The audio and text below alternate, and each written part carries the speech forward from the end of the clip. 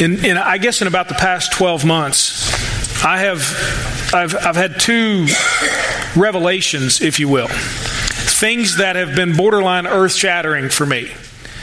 So profound, I'm not sure I should even share them this morning because it literally may blow you out of your seat. They are just, that's the way it is. I've learned two things in the last 12 months, and one I just learned yesterday, they're radically changing my life. Did you know that the best way to peel a banana is from the bottom? Blew me away. I had a friend who came in from out of town, and I was eating a banana, and he looked at me and he said, "You're doing that wrong." Like, dude, I've been doing this forever. Shut up. I got this. And so as I smashed the banana trying to get the thing open, he said, "You're doing it wrong." I'm like, "Okay, go ahead." He starts at the bottom and the thing peels right open. I'm like, "Are you serious?" He's like, "Yeah, that's how the monkeys do it. That's how they open them, you know. They eat them all the time." I'm like, "Oh, okay." Trust me, start from the bottom. I've been doing that for several months. Life-changing. Anyway. And the second thing, I literally just learned this yesterday. And some of it, now fellas, this may be just for us. I don't know, okay, because we're a little slow sometimes. Ladies, you probably in some cases have known this forever. Did you know that an aluminum foil container has little things on the sides that you push in to keep the whole thing from coming out every time that you try to get a piece of aluminum foil? Did anybody know that? See, you did, yes. Fellas, any guys that knew that? Raise your hand, fellas. Thank you. We got a few cultured men here in the room. The rest of us, guys, listen, it's earth-shattering. When you do that, you know how you pull the thing and the whole deal comes out and rolls all over the floor, and then how in the world did I get that back in the box? You don't. You throw it away and you go buy a new one. That's what you do. They got tabs on the side that keep it in. It blew me up. I've been doing it wrong forever. As long as I've been eating bananas, as long as I've been using aluminum foil, I've been doing it wrong. Earth-shattering. And I mean that sincerely. It has changed my life. At least the way that I eat bananas and take out aluminum foil. But you know, as I think about those cynical, shattering moments, the truth is sometimes I realize that in my walk with God, I'm the same way. Because as long as I've been in church and as much as I've read the Bible and as many sermons as I've preached and as many seminary classes as I took, sometimes I still don't get it. And sometimes I still do it wrong. And sometimes I need a reminder, and maybe you're the same way, because I'm sure I'm not alone. I'm sure that many of us here today are in the same boat as I will describe it as we'll look at the scripture. Though we're well-intentioned, I think sometimes we're convinced of something that's wrong. I think look at what is it that God really wants from me? What is it that really Jesus wants from me? I think sometimes we look at that and we say, well, you know what? I know He just wants more from me. He just wants more. A little more service, you know, a little more giving. A little more good deeds, a little more caring about others, things like that, a little more of whatever. Maybe you think it's a little more, maybe it's a lot more, but a lot of us are convinced that's really what God wants from us, just more. And so what do? We try really hard. Go to church more? Well, I've heard that a million times. And I'm just trying to get my life back in shape. I'm going to church more. We try hard. We go to church more. We toss in a little more in the offering plate. We volunteer maybe a little bit more. We post a little more about God on social media. You know, we don't break the chain of that one meme that goes around that if you break that chain, you don't really love Jesus. You know that chain? We don't break that chain because if you break that chain, you don't really love Jesus. So we just keep that one right on going. That was a joke. And so we read the Bible a little more. We pray a little more. We do things a little more because that's what we're convinced that God wants from us, is a little more. But I really believe that just like me peeling a banana wrong, and just like me not using the tabs on the aluminum foil container wrong, I really think that's wrong. And I really think that we are convinced of something that we've been convinced of maybe for years and years and years and years and been taught and been doing it that way, and it's not right. We think more. I'm going to give God more. But what if less is more, or at least what we think is less is actually more?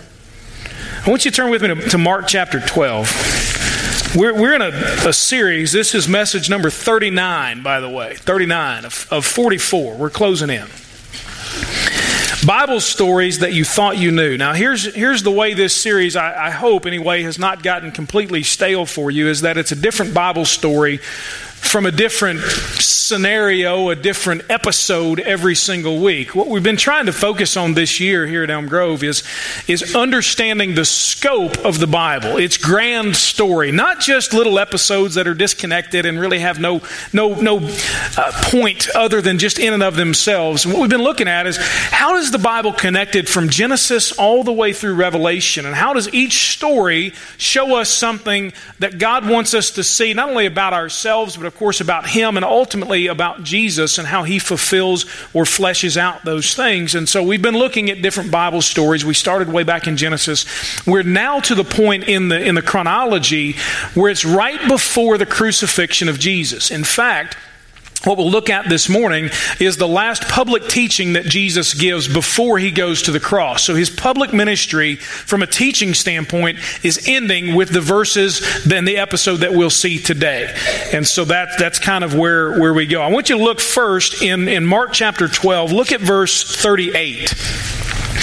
Verse 38, Jesus, it is recorded here, He also said in His teaching, "Beware of the scribes who want to go around in long robes and who want greetings in the marketplace, the front seats in the synagogue, and the places of honor at banquets." Now, just stop right there for just a second, by the way. They were not Baptist.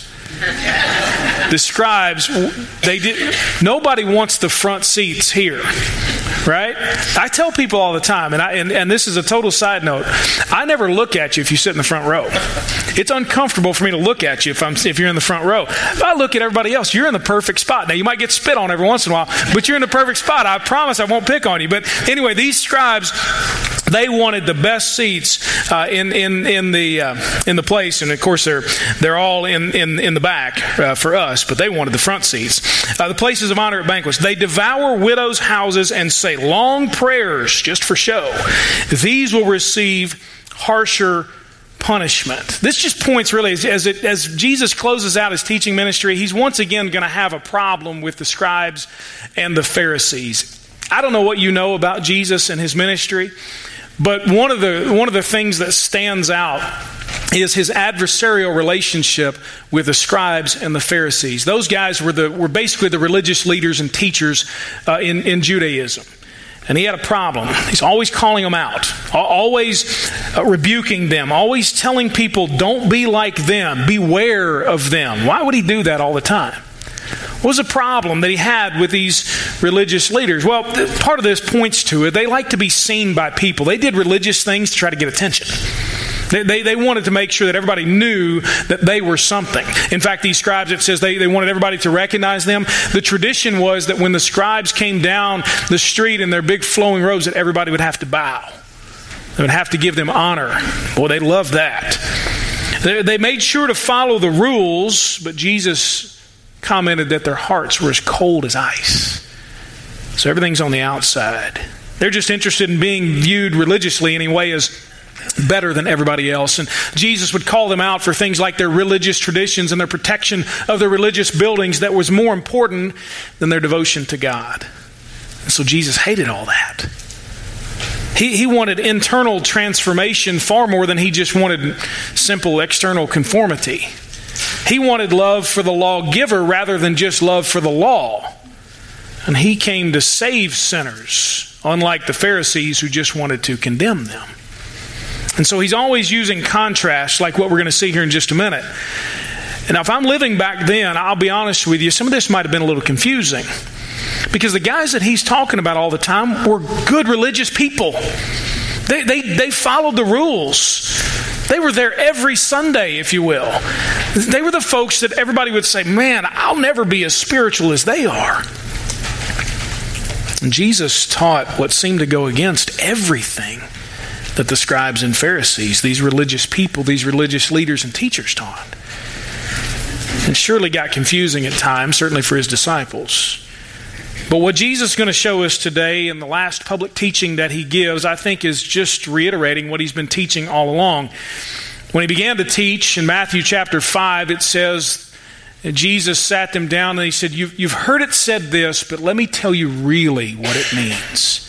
Let me tell you the heart behind it. Let me tell you how that's going to affect your life. And I think that's what he's going to show us again. And so look with me in verse 41. It says, sitting across from the temple treasury, he watched how the crowd dropped money into the treasury. So he's sitting across from it.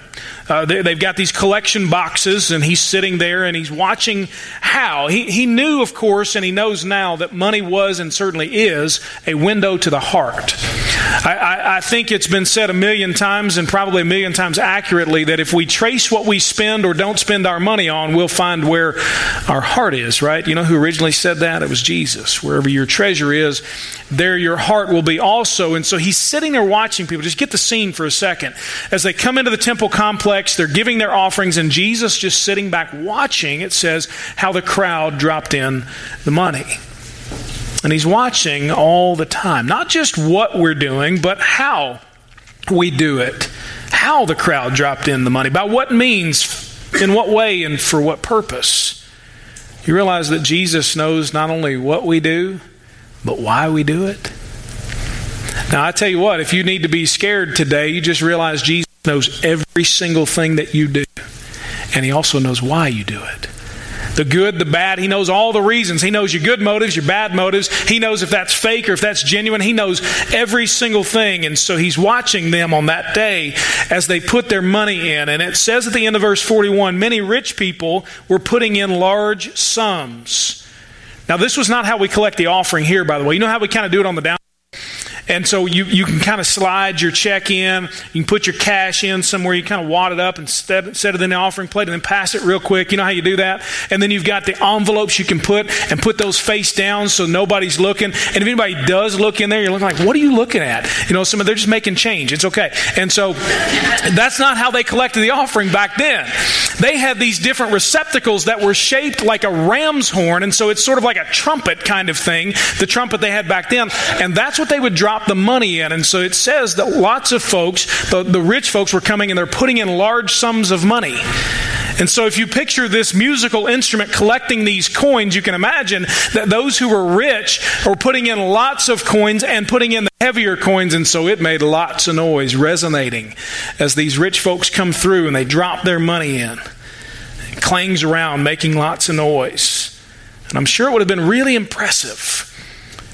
Probably would have caught the eye of the temple leaders, and it still does in some cases in churches today. Those with the money tend to be in control. Unfortunately, that is sometimes the way that it goes. Somebody makes a large donation, everybody's really impressed. We name something after them, and all this kind of stuff. I don't know if these folks were like that or not, but maybe they were completely genuine. But Jesus is about to use it as a really, really good teaching moment. And it's not just a teaching point about giving, although we'll see how that plays out. He's so wise, such an incredible teacher, that he's going to use it to show something beyond the simple act of giving. And because of that, just so you know, this isn't a sermon against being rich. If you got lots of money, praise God and then use it for His glory. And it's not a sermon really even just about giving, although it's kind of included in this. So let's just keep going. Verse 42. A poor widow came and dropped in 2 tiny coins worth very little. Widows back then, by the way, you want to make some notes. We're just going to do this verse by verse, not to break it up, but I think to make some points about the history. Widows back then were in a really bad spot. Very difficult, I think, for us to imagine and transport ourselves mentally to a first century Roman culture, Jewish culture even, that was so different and so far different from the way that we experience it now. A woman who was widowed back then had no chance at economic survival, really. She would have been dependent either to remarry or fall back on some family, and so apparently this woman had not been able to do that. And so she has very little. She puts in 2 coins, it says, that are worth very little. And in fact, these widows were often taken advantage of by the very people that God commanded to take care of them. And that's what he talked about back in verse 40 about these scribes who devour widows' houses. They would say, hey, I'll take care of your money. I'll manage your money for you. And you know what they did? They skimmed it all the time. That's what they did.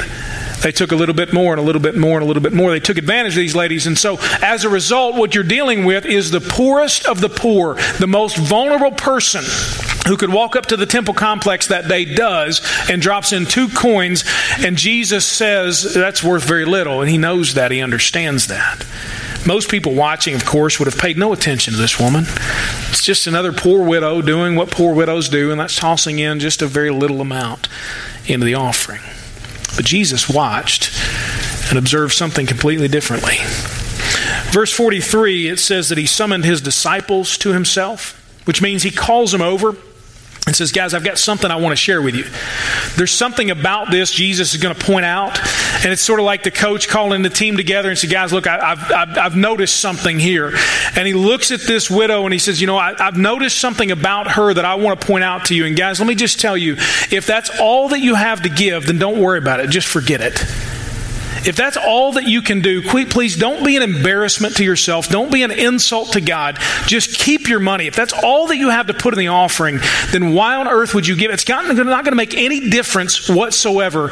Please, if that's all that you can do, just stop and make sure that you teach that sort of thing. It's not in any way what he says, is it? Some of you are thinking, he's got a different translation this morning. A little bit. Wait a minute, what's he reading from? Is that in the Greek? What's he reading from? Look at it. Summoning his disciples, he said to them, I assure you, this poor widow has put in more than all those giving to the temple treasury. For they gave out of their surplus. But she, out of her poverty, has put in everything she possessed, all she had to live on. Jesus, I would imagine, if he fleshed this out, maybe he did, would say something like, I'm sure all these folks making all the noise with their offerings probably think that they are, because of the amount, giving more than anybody else. But when I'm watching, when I'm paying attention, he says, when I'm evaluating, sometimes less is more. She gave less, but ultimately she gave more, Jesus says, than all the others combined, because she gave all that she had to live on. She held nothing back. They'll never miss what they gave, Jesus said. They gave out of their surplus. That's their leftovers. They're not even going to miss that. She gives everything to the Lord. It cost her everything. And I think that's really the point that Jesus makes here with this final public appearance. Now remember, he's about to go to the cross. What's he going to give on the cross? Everything. Why would he highlight someone who gives everything? Because he wants them to understand that's what he's about to do, and that's really what he wants. I think this highlights what Jesus wants from us. What he really wants. Maybe you've been confused. Lord, I've been doing more. I'm trying to do more. What really do you want? And I think it comes down very simply to what does Jesus really want from us? And I think it's unconditional surrender. I really believe that's it. As I read the Bible, as I look at the ministry of Jesus, as I look what he's called us to, as I look at his unconditional surrender to the Father as he went to the cross, I think that's what Jesus really wants from us. I don't even think it's more money. I don't think it's more time. I don't think it's more church attendance. I think it starts with unconditional surrender. Now, we fight this. We don't really like it, I'll be honest with you. And most of us sitting in church every single Sunday don't really believe that's really what he wants. It makes us uncomfortable. Just like any army that has been demanded, you will surrender unconditionally. Whoa, hold on a second. Now look, we understand maybe we've lost the war here, but we're not surrendering unconditionally. That means you can do to us whatever you want. It's very rare that an army will surrender unconditionally. We like to have some sort of agreement in place before we surrender. Like, okay, what do I get to keep? What do I get to hang on to? How can things not change as much as I know they're going to change? And in our walk with Jesus, sometimes it's, as long as I can at least a little bit, or really kind of a lot, still do things my way, then I'm good with mixing in a little Jesus. That's cool. I can do that. But that's not in any way what Jesus demands. Jesus doesn't say, hey, you know what, if it's not too much trouble, kind of mix me in every once in a while, just to make sure that you're good, make sure everything's covered. He doesn't do that in any way. He shows up on the scene and he says, repent, for the kingdom of heaven is at hand. Turn from your old life. He shows up and he says, come follow me. And the disciples leave their nets. He says to the rich young ruler, you've done a lot of good things, but I don't have your complete devotion. Sell everything you have and come follow me.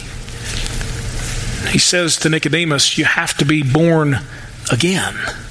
Made brand new, your old life gone. He tells all of us in Luke 9, deny yourself. He says to lose your life so that you may find it. He says, seek to be last. It's a whole lot different than just sprinkling in some Jesus, isn't it? A whole lot different from walk out of here and just try to be a better person because God's on your side. It's not the message today. The scribes wanted to put on a show. The rich got a lot of attention, but the poor widow's complete and unconditional surrender is what Jesus desired and what he applauded. You see this playing out in her life and her actions here in three different ways. Her surrender was very trusting. Her surrender was trusting. With her gift here of giving everything that she has came the reality that she could no longer provide for herself. That's all that she had to live on. She's going to have to trust that God will take care of her. She's relinquishing control of her life. She's now completely dependent on God. Her next meal was even in doubt. Where would that come from? She would have to learn to depend on and trust in God. And it's as if as she tosses in those two coins, she's saying, Lord, I trust you with everything. All that I am and all that I have, that's yours. And certainly if there's anything that's clear in Scripture that God really wants from us, that Jesus taught, it's that we need to trust God. And of course, this would be the kind of trust that Jesus would display as he goes to the cross. Her surrender was also sacrificial. It cost her something. As Jesus said here, the other people, they gave, and he doesn't discount their gifts, but he says they gave out of their surplus. Didn't cost them anything. Didn't hurt them. They're not going to miss it. A large amount, yes, but still a small percentage of what they had. This lady gives everything. Hers was a sacrifice that none of those other folks could even fathom. And again, that's a preview of the sacrifice that Jesus is about to make, giving all for sinners. There's no halfway, by the way, with Jesus. There's no 1 foot in and maybe 1 foot out. I don't really know. There's no halfway. It's all or nothing. There's always a sacrifice, by the way, to following Jesus.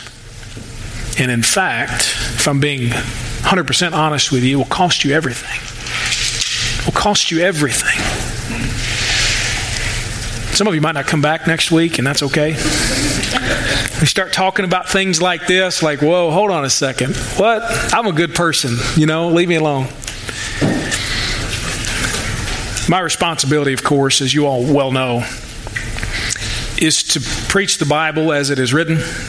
As I believe that God says, here's what it means, not what I want it to mean. I really, in my own selfishness and my own sinful nature, I really don't want it to have to be unconditional surrender that costs me something to follow Jesus. I just like to sprinkle in some Jesus, get my fire insurance from hell, if that makes sense, and live my life the way I want to live it. You dig? That's the way I'd like to do it. That's not what the Bible allows me to do. That's not what God's Word allows me to do. That's not what Jesus allows me to do. It's unconditional surrender that will cost me something. In fact, it will cost me my very life. Paul said, I no longer live, but I've been crucified with Christ. And even though I still live in the flesh, I am no longer my own person. I live now by faith in the Son of God. It cost you your very life. Her surrender was also, as we see here, very complete. Very complete. She's all in. Proving so by letting go of what most of us hold so very tightly, right, is our money. She gave everything. No one else knew. She wasn't drawing any attention to herself, but Jesus knew, and he acknowledged it, and he approved of it. Because as she does that, she says, I'm surrendering everything. It's complete. There's no other gift that day that was complete like hers. No other life that was completely surrendered to God. Jesus, of course, would ultimately demonstrate this as he prays on his knees in the Garden of Gethsemane. Father, let your will, not mine, be done. Complete surrender. And maybe now, like me peeling a banana, not realizing the tabs on what we used to call Reynolds wrap. Some of you still call it that. Not realizing it's got maybe it's starting to dawn on you, I've been doing this thing wrong. with Jesus. You've been going about it wrong. You've been peeling it from the wrong end, so to speak. Trying so hard, doing more instead of completely surrendering your life to Him and letting Him do through you what He wants. And now it's right in front of you there. What Jesus wants is unconditional surrender. Not just more church attendance. Not more giving. Not just more activities. Not just more service. Not just more good deeds. Although all those things are certainly an extension of the life lived in Jesus Christ. But at its core, Jesus is looking for you, all of you, in absolute and unconditional surrender. I want to give you this morning as we close 3 questions to think about this week. Really just for application, just for us to kind of say, all right, how is it that this is going to make a difference in my life? Because now you've gotten the truth, okay, so here's the now what? First of all, what are you still trying to control? What are you still trying to control? Instead of trusting God in unconditional surrender, what are you still trying to manipulate and trying to control in your life? Many of us would say, well, I'm trying to control a lot of the people in my life. I really want them to do this, and I'd like them to think this way or believe this or that or whatever. I put these questions out on Facebook. Some of you were gracious enough to answer them and give some examples, and that was one of them that came up over and over. I'm trying to control people, what they do, what they think, what they believe. Others are trying to control situations and outcomes. Okay, if I do this, then this is going to happen. I'm in control of this. I've got it together. Sometimes we're trying to control how we're perceived by everybody else. I want them to think this about me. And ultimately, I think many of us are trying to control God by what we do, what we say, what we think, the things that we participate in. How is it that we're still trying to control everything on our own, navigate life on our own without full dependence and trust in God? Secondly, what are you holding back from Jesus? This isn't as overt as trying to control something. It's real easy to identify, okay, yeah, I'm a control freak, and I know I've got these issues, and I, whatever, okay. But, I come from a long line of worriers, and we try to control stuff because there's a lot of anxiety, whatever. This is a little more subtle. What am I holding back? It's a little easier to determine what I'm trying to control because that's a proactive kind of thing. I'm going after that. What I'm holding back, however, I can hide. Nobody really knows. I wonder what we're holding back instead of sacrificially surrendering everything. What are we holding back? Do you know the 2 things the folks mentioned on Facebook? One was everyday life. I'm holding back just the everyday things of life from the Lord. I go to church, I do these things, I show up, and then, just everyday life, though, it just, I'm kind of on my own, do my thing. And the second was money. I think both of those, it kind of sums it up, doesn't it? We like giving Jesus access to our Sunday mornings sometimes. But we're not so sure we want to let Him have everything. What are you holding back? Is it everyday life? Is it your money management? Is it your future, your relationships, your thoughts, your decisions, your temptations? What are you holding back? Thirdly, how are you, where are you just playing the game? Just playing the game. Just sort of getting in uniform, if you will. Just kind of pretending. Instead of complete surrender, we go to church. We give a little money. We put on a religious attitude. We do some of the right things. We follow the rules. We try really hard to just do more. Sometimes, if we're honest, we're one person at church and we're somebody different elsewhere. We're just sort of playing a game, or we're acting like a Christian. And young people, hear me on this. We're acting like a Christian because it's expected of us, or because it's acceptable, or because it's required in some cases that you act that way. Let me encourage you, don't grow up playing a game. That's not from me. I believe that's from Jesus. Don't grow up playing a game and just being religious. Grow up understanding who Jesus is so that you might love Him deeply. Scribes and the Pharisees were opposed by Jesus just because they played a religious game. This morning, maybe you've been peeling the banana wrong. Maybe you didn't know that there were tabs on the box of aluminum foil. Spiritually speaking, maybe you just thought God wanted you to do more and more and more, and maybe finally you're, wow, I never knew that was the way that it's supposed to be. I just need to unconditionally surrender my life to Jesus, to give everything to Him, your life and all that goes with it, to repent of sin, to die to yourself, to believe in and follow Him, to surrender in a way that is trusting, sacrificial, and complete. This week, as you wrestle with those questions, we sang the song last week, and I thought that makes a lot of sense. You probably have already filled it in. It's the old hymn, "All to Jesus I Surrender." Maybe this week you'd simply put that on repeat in your mind and say, Lord, all to Jesus. All I surrender. What is it that the Lord needs to do in your life this morning? What has He said to you? Which question has stuck most? What about Jesus and His interactions here stands out to you most, and He's speaking to you very clearly? How is it this morning that you need to respond? Is it to repent of sin? Is it to let go of a particular area of life? Is it to relinquish the supposed control that you think you have? And by the way, our control is an illusion. Is it to let go and say, all to Jesus, I surrender. I give it all to you. How is it you need to respond this morning? Let's pray together.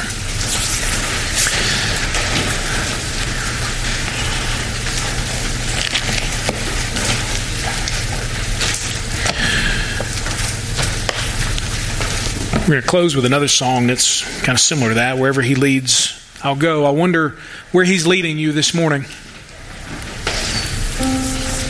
What decision is it?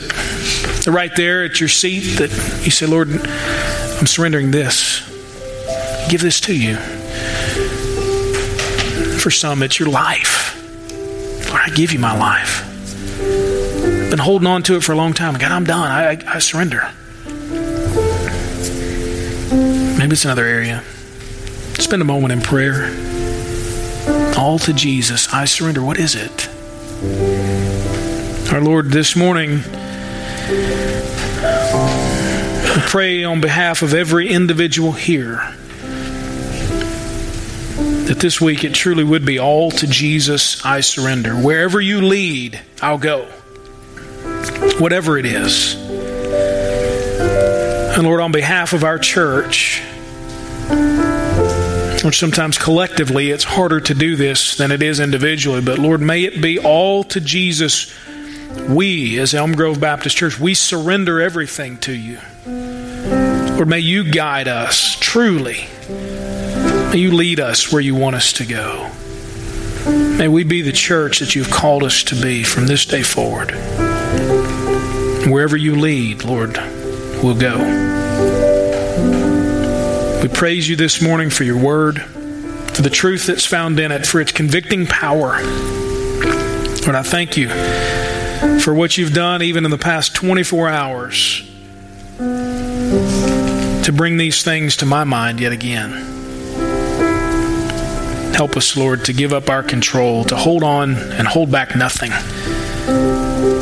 and to not play the game anymore. May you be blessed by our lives, we pray in Jesus' name. Amen.